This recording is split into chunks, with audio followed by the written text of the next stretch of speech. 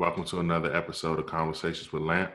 I'm your host, James Lampkin, and my guest today is motivational speaker and award-winning author of the book Dropping Jewels, Kendra Hall. Thank you for joining me. Thank you for having me. I've been trying to get this done for a long time, and I really appreciate you taking the time to do this. Thank you so much for thinking of me. I love your podcast. It's amazing. So it definitely is an honor to be on your podcast. I'm happy to be here. Thank you. I actually heard you on another podcast, and your journey is very interesting. You had your first child at 14. What was that feeling like? Well, I had my first child at 14. Definitely is a huge, huge, huge part of the start of my journey, in essence. But to kind of even backtrack a little before then, before I got pregnant, I came from a two-parent household. My parents were very much into education. My parents had their masters. I was an upper middle class, and life was more cushy in essence, but my parents were very focused on education. So every time I had school, there was always school after school. So I was always learning. My parents were extremely, extremely strict. I was always at church. So I was at church Monday, Wednesday, Saturday, Sunday, twice. If anybody from the church world understands what that's like on the usher, junior usher, and you lead in the youth group choir and evangelizing on Saturdays with youth group and all of that. So I had a very busy schedule. In addition to that, my parents were strict, very, like I said, very, very strict. We all had to play an instrument. So we had to practice an hour a day after school. That was mandatory.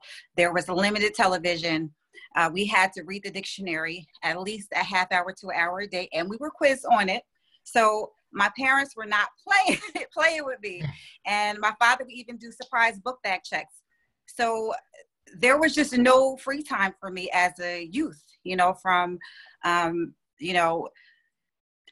to me being a early teenager. So I met this boy, and we hit it off at 12. We actually had our first had our first kiss behind the van at the church, after youth group. So, so we were hiding and sneaking around, and from 12 to when we decided one day we were going to skip school and we were going to have sex. And so I was a virgin.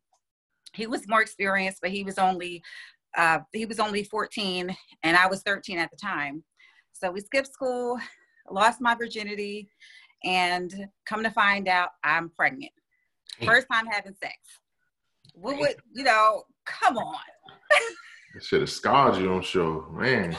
Yes, definitely scarred me. That was not something that was a thought after for some, for a little bit of time, so, for some time. So I think that you have to kind of see a little bit of the background to see how that kind of came about of the pregnancy.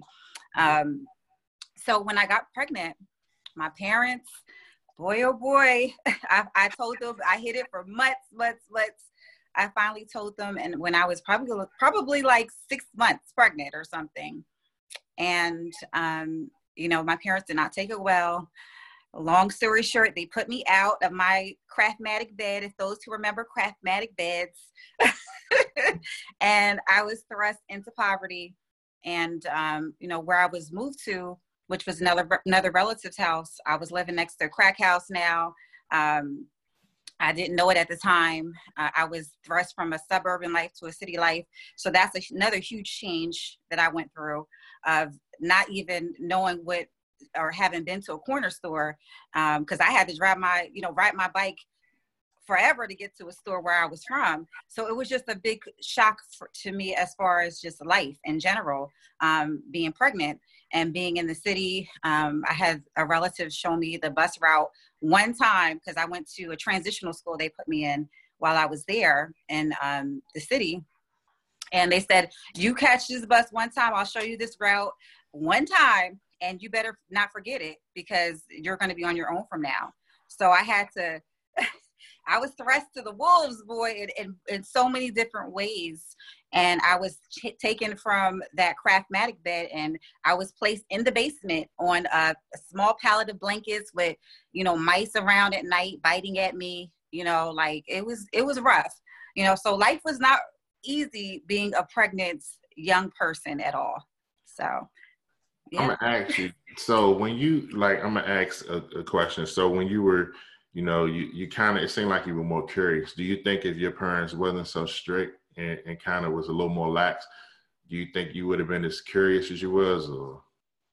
I think that I honestly feel like if they were more lax, and I honestly feel like if they trusted me, that was the big thing, the control part. I wanted to have a little bit of piece of me. And when your parents are ultra controlling, it's sometimes hard to find that little piece of yourself that you can hold on to that makes you you. And, you're always looking to find this little piece of yourself. And sometimes I think as a young person, since you can't really express your emotions at times, to where they really are effective, you start to look outwardly for things that are going to fulfill you. That's going to fulfill that void that you have within. And that to me was this young man at the time.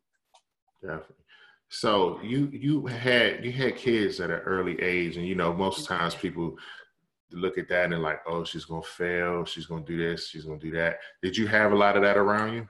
I had a lot of that around. I can't tell you how much of a downer that was, and at the same time, I just became very angry, internally angry, and it became okay, I can't do it. I'm going to do it just because I want to do this. And so I became more headstrong and more persistent and more determined to do the things that I thought were going to be better for me, and to give me whatever freedom or control that I thought that this decision would have. So I definitely, I fought for my control in life at that time. So how did you stay motivated? Because I'm sure with everything going on and the life circumstances, how did you just continue to pick yourself up and stay motivated? Well, keeping in mind that I was already motivated, because that's how my parents raised me. My parents raised me to be motivated. My parents raised me to research. They raised me to, be observant and analyze certain situations as well. So I did have a strong foundation. I think that was super, super helpful, in terms of me just having that internal drive, because it was just something that I already did. I was used to waking up super early in the morning, and I was just more disciplined. So I just had to become even more disciplined, and that's what I did. But I was just always motivated because I wanted more. So even though people were, would down me, or mainly adults, I would say as a young person, it was a lot of adults that I had problems with, because I would say that some of the male adults wanted to try to take advantage of me. So I had to be always on guard for that. I had a, situation even with, just different situations with people who felt as though they wanted to try to take advantage. So I had to always, like I said, just kind of either learn from mistakes or just be on guard as a young girl, out here on your own. So those to me were like the more critical things, of just more so not even the downing part, which was kind of, like I said, it wasn't amazing, but it was more so the safety portion of things. You have to be safe when you're out there as a young woman, and just a young person in general out on your own. Yeah, I mean, of course, definitely especially being a woman, that's definitely going and have more of an impact. So looking back, because you've done, you've had time, you've had time to reflect. How do you feel that, looking back, how do you feel that has helped you develop as a woman, all of your experiences? I definitely feel like, to me, these experiences have allowed me to grow in ways that I wouldn't have, thought to have grown. And in addition to that, I think that, and let me just give you an example to narrow it down.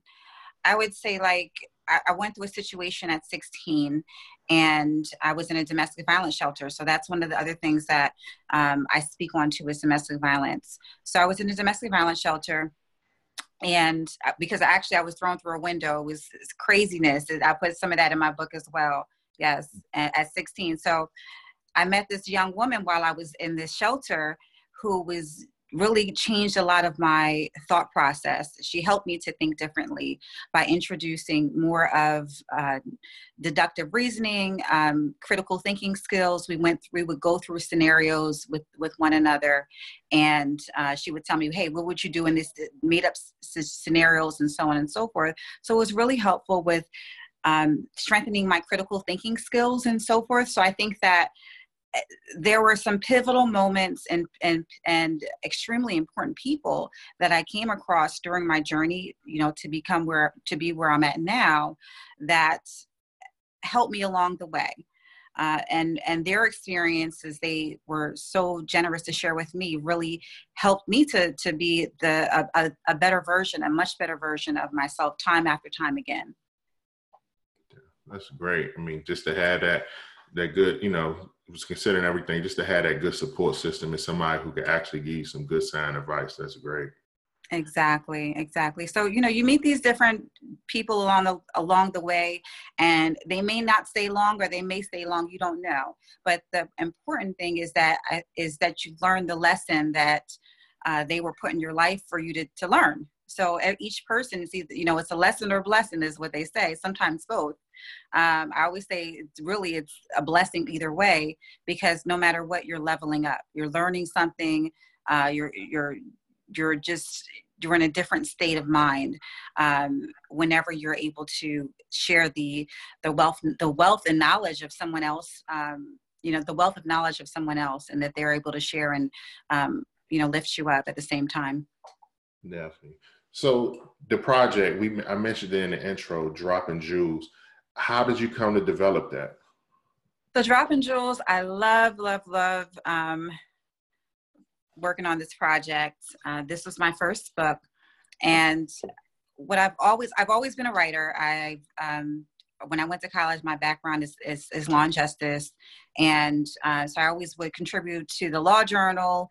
During school, I was the editor of the paper, the school paper, and even before then, I would submit poems to Highlights magazines when I was a young girl, if you remember Highlights magazine. So I've always been an avid,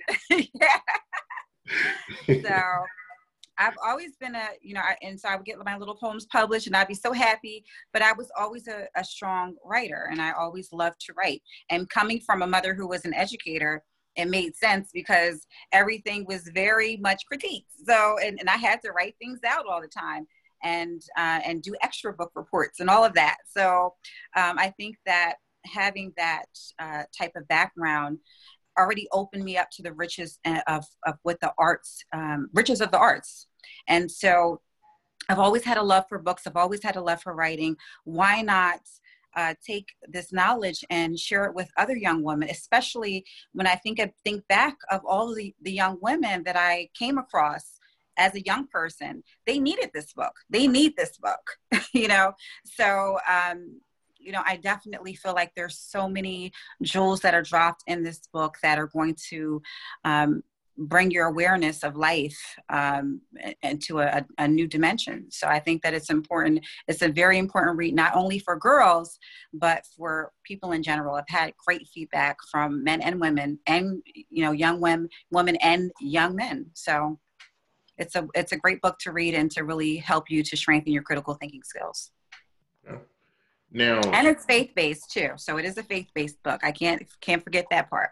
Definitely. Yeah, you gotta I know I'm sure, you've had success with this project, and now I'm sure you're getting ready to work on something else. So what's the next project you're working on? Well, I'm working on my second book right now, and I have some amazing speaking events coming up. I'm doing the first Black Author Book Drive in Philadelphia on February 22nd. So make sure you go and check that out. In addition, I'm doing an evening with authors, which is a free event on February 29th as well. So come check me out. And tonight, let's not forget tonight. I have a podcast show on my page. So make sure you connect with me on Instagram at Justice Jules, and you'll be able to get a taste of what I'm all about. You say tonight. Which Tonight. is it at tonight? It's going to be on my new podcast show called What's Really Real. And so I put the banner up on my page, I believe the other day. It's a brand new show. I'm super, super excited. We tape in New York, so we're going to do a lot of street team. We're going to do a lot of bringing a lot of audience members, new and fresh guests. So I'm super, super excited about that. And it's going to air tonight on Facebook Live and Instagram Live at 6 p.m. Eastern Standard Time. Oh, congratulations. Thank you. So did you say it's a podcast? It's a podcast show, a show that airs where we tape out of Brooklyn, actually, out of the studio, our studio in Brooklyn. And it's an amazing new show. I'm super, super excited. So just make sure you tune in today. It's going to be streaming from my Facebook page, Dropping Jules, as well as the links of where else it's streaming is also on my page as well. So you'll be able to connect from my page if you go on there today at 6 p.m. Will you'll have audio and visual? Yes, we will. We'll have audio and visual. Visual. We'll have both. And it's great because I love the studio setting. So it's just the energy is just amazing. I'm super, I can't even wait till the weather breaks because I'll be out, interviewing people now, but definitely even more so and more skits. It's just going to be a ton of fun topics, as well as very inspirational topics, motivational topics, educational topics. Today, we're going to be speaking about emotional agility. It's going to be extremely interesting. And so make sure you tune in today for this. It's going to be a very spirited conversation, to say the least. It sounds very interesting. It definitely sounds interesting. Something I definitely want to check out. Yeah. So, what's the message? Because, you've done so much, you've accomplished so much. What would be the message the current you would have for you at 18? I would say the message that I would have for my 18-year-old self is to keep going and just know that things are going to get so much better. And just I would offer myself just even more words of encouragement. In addition, I would be more focused on my vision board. I think that, I was good at having a vision board, but I could have even been better. So I would say offer that advice to a lot of young people now is to create your vision board so you have a model of what it is that you want and a clear focus, and you can then accomplish your goals even quicker. So make sure you get your vision board intact. That's something I need to do. It makes a world of difference in your subconscious mind when you see your goals every day. It really does push you and propel you forward. So, once you get it up, you'll definitely, love it. And I can't wait to see it. I hope you share it with me too. Yeah, my wife, she always like getting on me about planning, and she's a big planner. Well, you guys could do a vision board together too. That's another thing. I always think it's amazing to have a family vision board too. The kids can put their items on there as well. So it can be a whole full, a full family activity. Yeah, that's something I should look into. Yeah. Yeah, okay. I think I'm gonna talk to her about that. I think she'll like that. I think so. I think that'll be a nice, fun family activity to do. I mean, definitely now it's great with a cup of hot cocoa and on a Sunday, afternoon or something, kind of get some old magazines and have a fun time and just kind of enjoy one another. And then also see maybe with something that the kid, you didn't even realize the kids wanted to do or liked, and they put it on the vision board. I'm sure that would be really interesting and fun too to see. That's something I'm going to introduce. Well, I definitely want to thank you for doing this. I know you got a lot on your plate. You got so much going on. So for you to make time to do this, I truly appreciate it.